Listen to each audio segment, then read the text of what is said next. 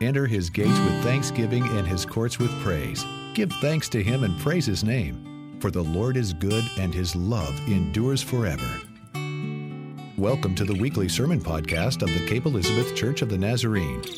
We welcome you to join us in a study of God's Word today. We are in the second week, the first Sunday. It's after Easter. This is Easter season. We still have the lilies out. We still have our Easter decoration. We'll have that for a while.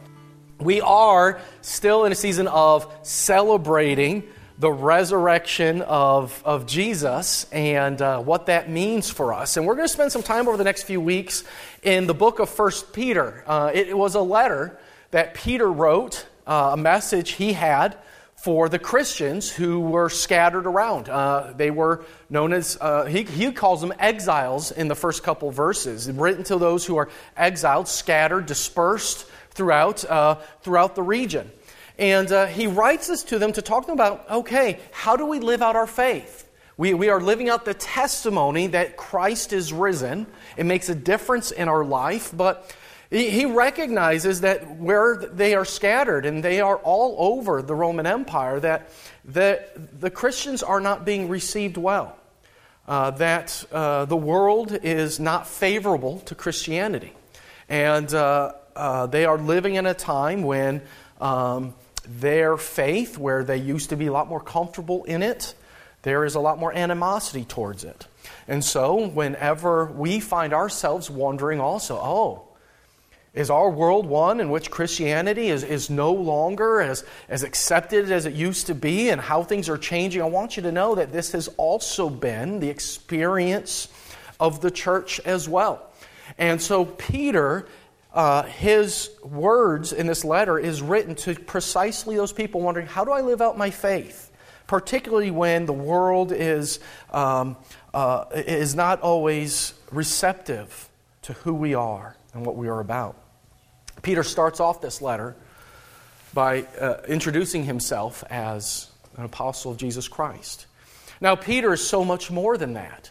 Jesus says to Peter, I'm going to build my church upon you. He calls him, he says, I'm going to change your name, or he gives him the name Peter. He says, I'm going to call you the Rock, because on that foundation I am going to build up my church. Yes, before Dwayne Johnson was ever born, Peter was the original rock, or as the kids these days say, the OG rock. And so this is who he is. He is the head. He is the disciple of great renown. He's one of the ones who's running to the tomb. He's the one who has, with Paul, a huge influence in the book of Acts about how the gospel is spreading. They'll have some disagreements and go different ways, but he is absolutely influential to the church. He is to this day the apostle whom the Catholic Church still likes to trace their own line of succession to. I mean, he has always had this great place in the church. But in this letter, he writes to the church, and he just introduces himself, I'm just an apostle. That's it. That's all he says. Usually in a letter in this time, the person writing the letter is going to give all of their titles, who they are. This is why what I'm saying is important. Here it is. The Caesar, for instance, if he would have written his title, he would have had all 6 names of his name that indicate who he is, which Caesar is related to, all his different titles and everything like that. We want you to know who I am. This week I was working also as a chaplain, and they were going to get me some business cards for when I'm out and about doing that work. And they asked me, they said, how many letters in your name? How many letters at the end or beginning of your name? Let me know. Because a lot of times people put, PhD, or doctor, or in the field of ministry, a doctor of ministry, D Min, and different kinds of letters. What letters do you want? What ways do you want people to know various titles or honorifics that you have? And I just said, just put REV at the beginning. Like, that's fine. But like that's part of it, is we want people to know who are you? What do you have? Peter just says, apostle of Jesus Christ. But when he writes to the church, and he says, hey, I'm writing to the exiles, I'm writing to the church, he has a lot more to say about who they are. He has a lot of titles for who they are. He starts to say things like, you are destined by God.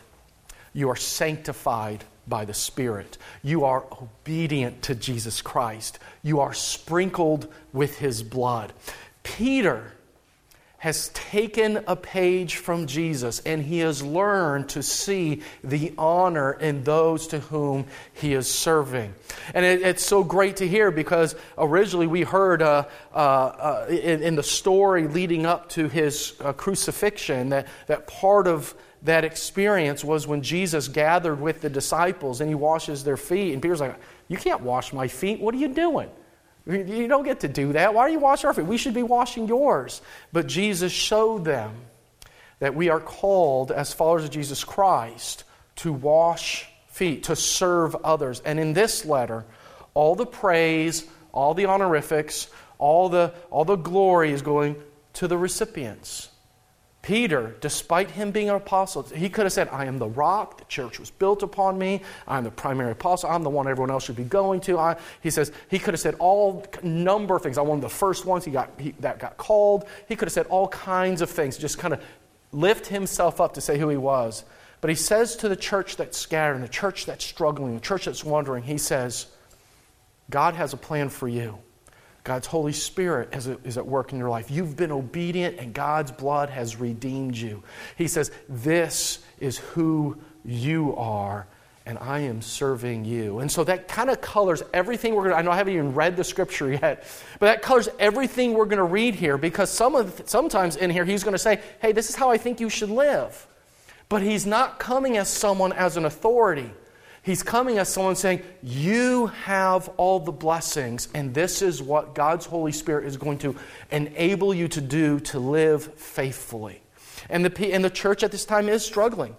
I think we often like to not think about Christianity as a time of struggle or having those moments. But that is indeed the case for the church as Rome is becoming more and more adverse to Christianity and persecuting them and doing everything from taking away land to destroying property to making life difficult for them. They are struggling through their faith and wondering, how do we live this out?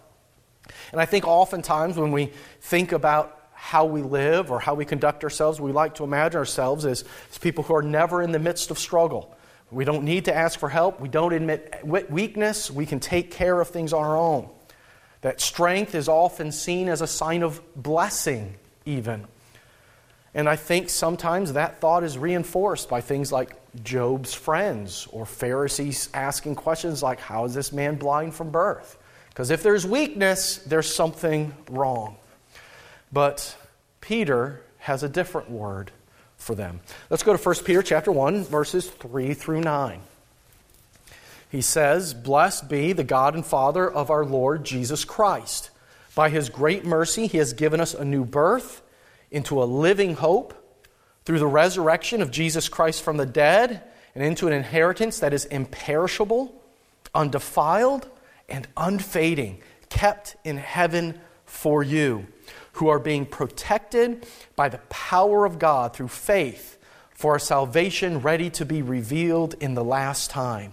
In this you rejoice, even if now for a little while you've had to suffer various trials, so that the genuineness of your faith, being more precious than gold, that though perishable is tested by fire, may be found to result in praise and glory and honor when Jesus Christ is revealed. Although you have not seen Him, you love Him. And even though you do not see Him now, you believe in Him and rejoice with an indescribable and glorious joy. For you are receiving the outcome of your faith, the salvation of your souls. Concerning this salvation, the prophets who prophesied of the grace that was to be yours made careful search and inquiring about the person or time that the Spirit of Christ within them indicated when it testified in advance to the sufferings destined for Christ and the subsequent glory. It was revealed to them that they were serving not themselves but you in regard to the things that have now been announced to you through those who brought you good news by the Holy Spirit sent from heaven, things into which angels long to look. I think I might have read just a couple verses longer than anticipated. But This passage, he begins by saying, blessed be to God. He's given us new birth into a living hope through the resurrection of Jesus Christ from the dead. New birth always means new life. I can be a new person. There's something wonderful and new here. We have developed some great, wonderful technologies when it comes to birth.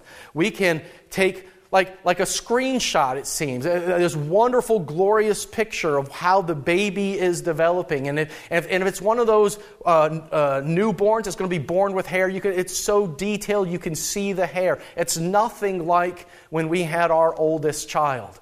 It was static. It was like not only does that date me in terms of what the ultrasound looked like, because TV doesn't even have static anymore, but it was just black and white pixels, and so and it was just like, wait, what is this? Oh, that's a shape. Okay, let's try to figure that out. But now, it's like taking a snapshot. It's so good, and you can, of course, hear the heartbeats very clearly with the sound devices they have. And there's so many things that go into estimating already before the child is born. It's probably this long right now. It is so detailed. But there's still one thing everyone looks towards with the new birth. Every single time from now, despite all that technology that tells us how healthy, the shape, the look of the baby, to even to what it was thousands of years ago, there's one thing we all look for. When the baby's born, we look and hear for that cry. That cry that says, breath has entered in and the baby is alive. That new birth signifies new life. And crying out shows that indeed there is new life. And he says to us here, there is a new birth. There's a new kind of moment where we can cry out and realize that Christ is at work and He is living in us. In fact, this new birth, he says, is into a living hope. We aren't just born again for someday in the future.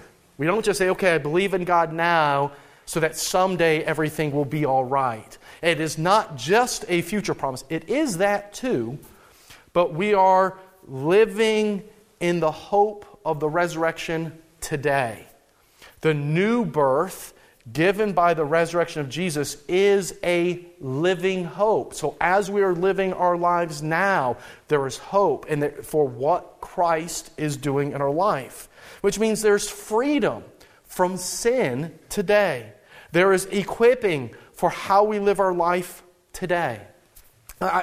There's an illustration that has kind of helped me think about this again and again. That in life, before we give ourselves to Jesus and say, okay, Jesus, I believe and I want to follow you, we are following our own way. We are going our own direction, if you will. And so we say, this is, I know what I'm doing in life. I know what my plans are. Maybe those plans are okay and everything's, we're still nice. We're still good people, all that kind of stuff. But I have my plans. I have my ideas.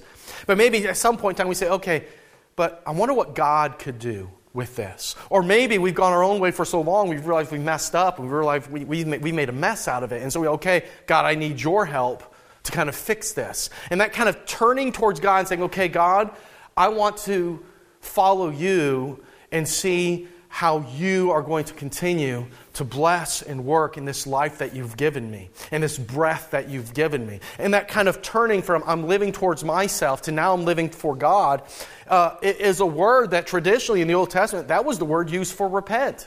It's I've turned from one way, living for myself, to living for God. I've made that shift.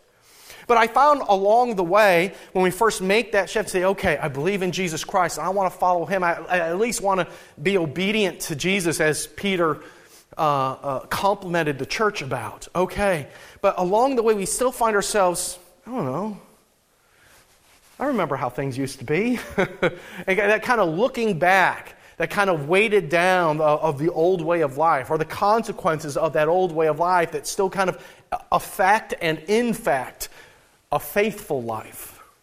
When I was a kid, I used to, I wanted to be able to jump higher.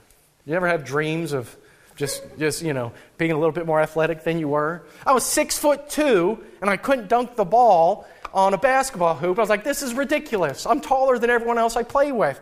Why can't I jump? And it was ridiculous. And then I was getting into volleyball, and I was like, oh, I need to be able to get higher in the net. And so for a couple months, I started wearing weights around my ankles every time I went on the court. I put these like weights around them and do that. And I remember one time going out, there's this basketball hoop right outside behind our house, and I would go there and play, and other neighborhood kids would play. And I remember this one day, I'm playing with some kids, and they're my age, whatever, and just like me, when it comes to basketball, we weren't very good. Weren't very good at all. And you can ask any of my friends from my childhood, no, he's not great at basketball, but he can hustle. He can do that. So we'll take him on our team. And so that was it. They were very nice to me. But anyway, we were playing, and I could tell that they're just as not good as I am. And so the only problem is, when I had weights on my ankles, I lost all my hustle. I couldn't run as fast. I couldn't keep up with them. So finally, when I got tired of their trash talk, I'm like, all right, now I got to take these off. And it made, of course, the rest of the game a whole lot easier.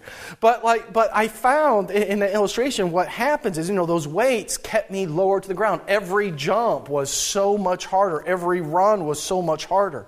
And so many times, too, in our walk of faith, when we're like, okay, I'm going to follow God, we realize sometimes there's still like weights holding us back or dragging us back to that old way of life.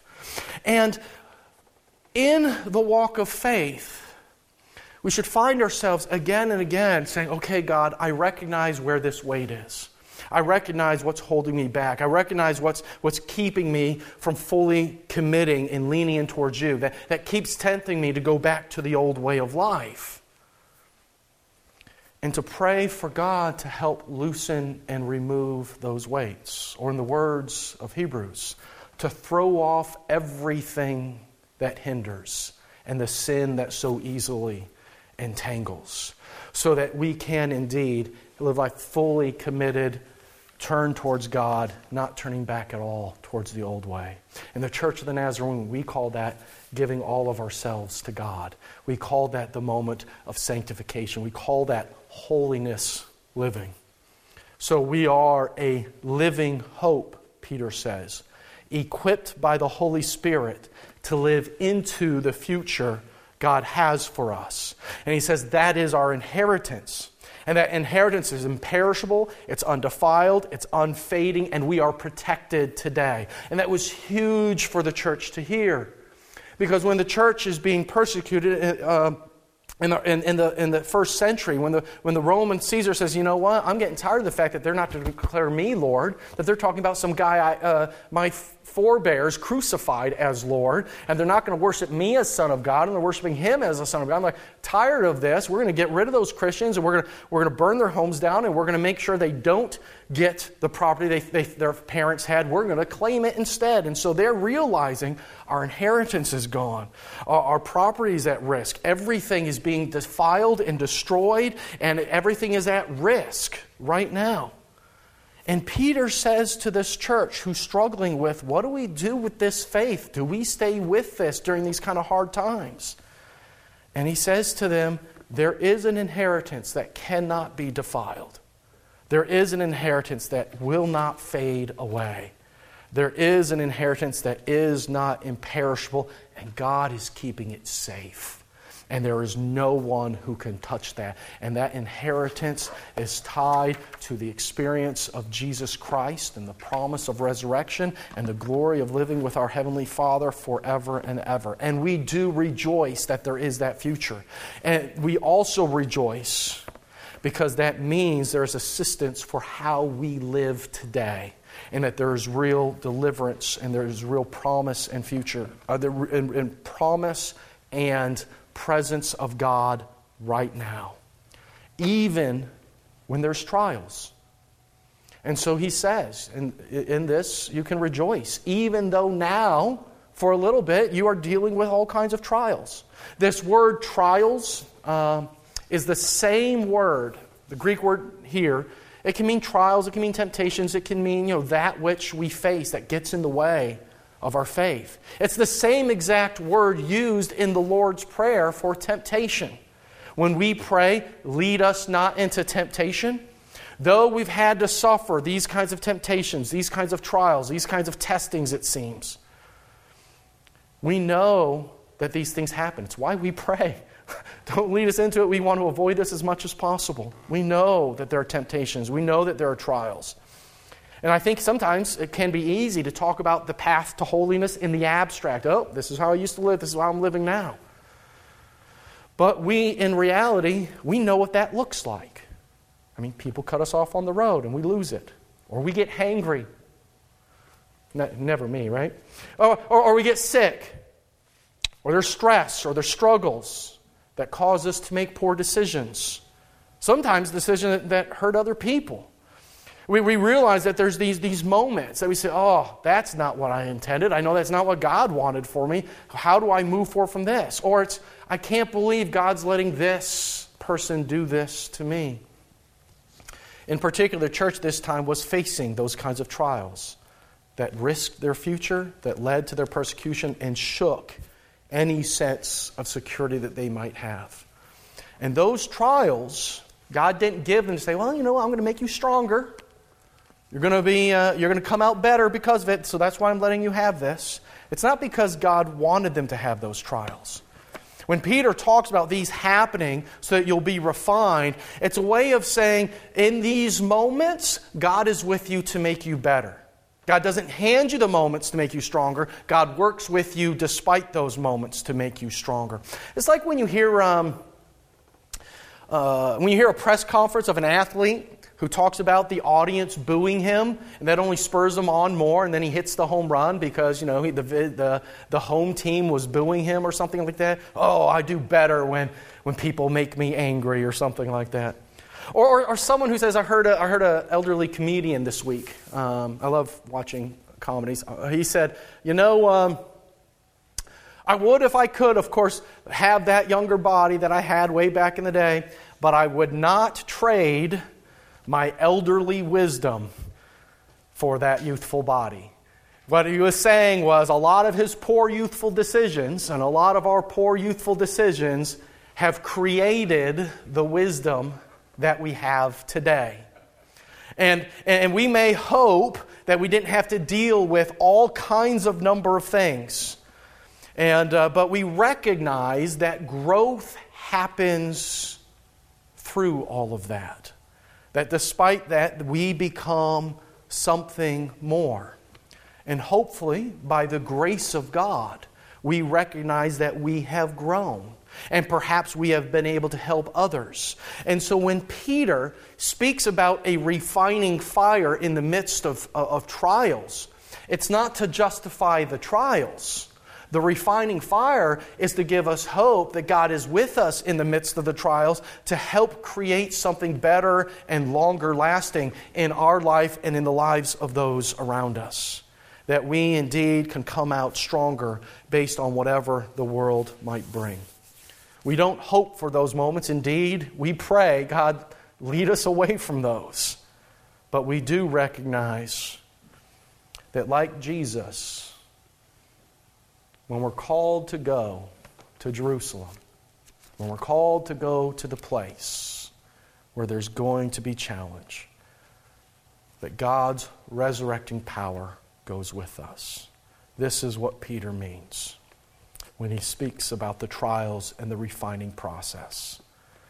The resurrecting power of Christ gives us that living hope. And so he says, you are receiving the outcome of your faith, the salvation of your souls, a salvation that has implications for who we are today. And so I read 1 Peter chapter 1, and I just want to say today that wherever we are, watching or here today, wherever we are, what we know we are dealing with or going through, or in our walk of faith, if we find ourselves there like, man, I have so much weights keeping me down that, man, I'd be going so much faster towards God, but I'm still, got my eyes fixed on some things that have nothing to do with God. I want you to know that God offers release. He offers forgiveness, and He offers freedom. And that happens through constant prayer. It happens through attending to the means of grace, the way in which we receive God's grace, worshiping together, praying together, reading Scripture together. But I want to say prayer is the primary way in which we direct ourselves to God. And we say, okay, God, I realize I have this weight I need taken off. Will you help? I have this sin that I'm dealing with. I need your help. I have this trial that's come my way. I need your help. It's been difficult today, but I just want to have my eyes focused on you and loving you and those whom you put in my life. How do I do that in the midst of this trial or that temptation or this issue? And we pray day in and day out for that and find indeed God does remove those weights. He does root out those sins and helps us indeed and refines us to be the kind of people He wants us to be. It's why when the Church of the Nazarene put out a call and said, you know what, we want to move forward in prayer again. I was like, okay, let's do this. All right, we did this last year, but okay, we're going to do this. Because what I found is it's in the practice of prayers again and again that we often find the strength to get through whatever is happening. And it's precisely in the practice of prayer that we realize that God is doing the refining. I know we're used to, if we need something, if we want something, we can get it, right? You know, you just go on Amazon, all right, it's delivered, it'll probably be here in 3 days. And so like we know that we are used to, if we want, we can get what we want. And I have found the older we get, the more like, if you need something, you just go out and get it. Like Christmas time for my parents is terrible. They have everything they need. They don't need anything, because if they needed it, they just went out and got it. I don't know what to do for them. And it gets harder and harder to shop for spouses too, right? Well, if we needed it, we got it. And so we're so used to that I think sometimes even in our prayer life, we say, okay, God, I need this. And it's like, okay, now what? Now what? It's like the post-COVID delivery system. All right, any day now, it should get delivered. And any day now, it should come. And we have to wait, and we have to wait, and we don't like that. But I have found in our in faith that sometimes the act of praying again and again in the midst of whatever is happening is part of the refining process. It's part of the work of God, strengthening us and allowing us to grow in Him. Helps us indeed to recognize that God is with us in the midst of that, and then as we are helping those around us, to help them see the same thing. To find indeed that there can still be peace and there can still be hope in the midst of those kinds of things. God is at work with us precisely in prayer. And so we have entered into a season where I've invited you to join with 500,000 other Nazarenes in praying every day. And whatever the Holy Spirit wants to do in our life and in our communities. And the good news is, if we're ever at a part in our life or in our faith, whether it's a new faith or we're just like, I don't know how to pray. I don't know what I'm saying. I haven't entered into that kind of practice. I don't know what I'm doing. If I'm not praying the Lord's Prayer, I don't know what I'm saying.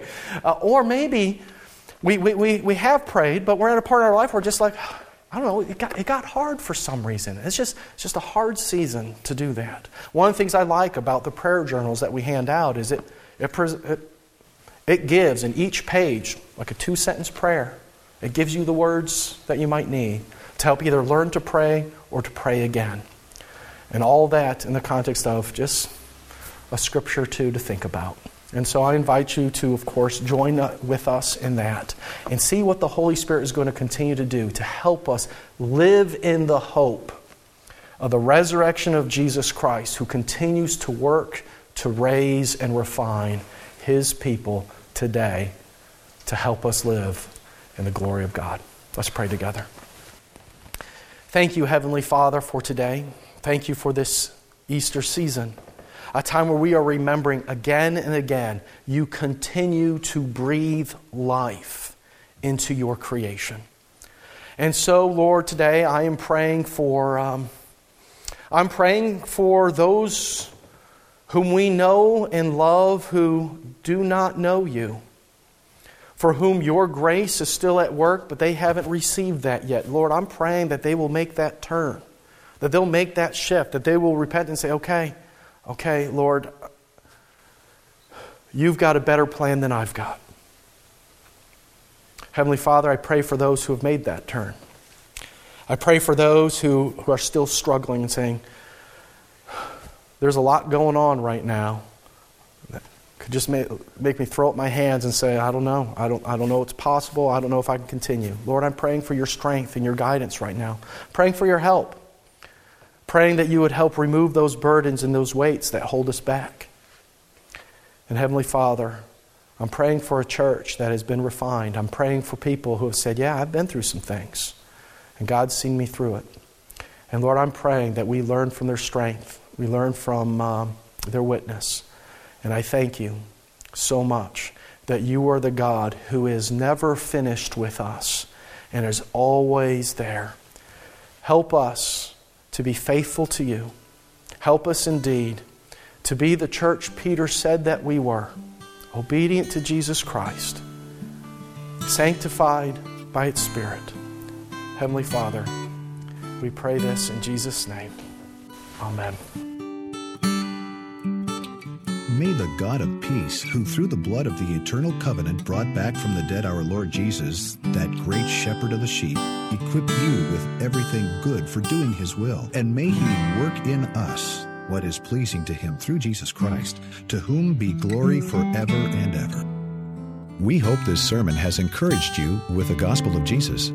More sermons are available online at our website, capenazarene.org. May God bless you abundantly as you serve him today.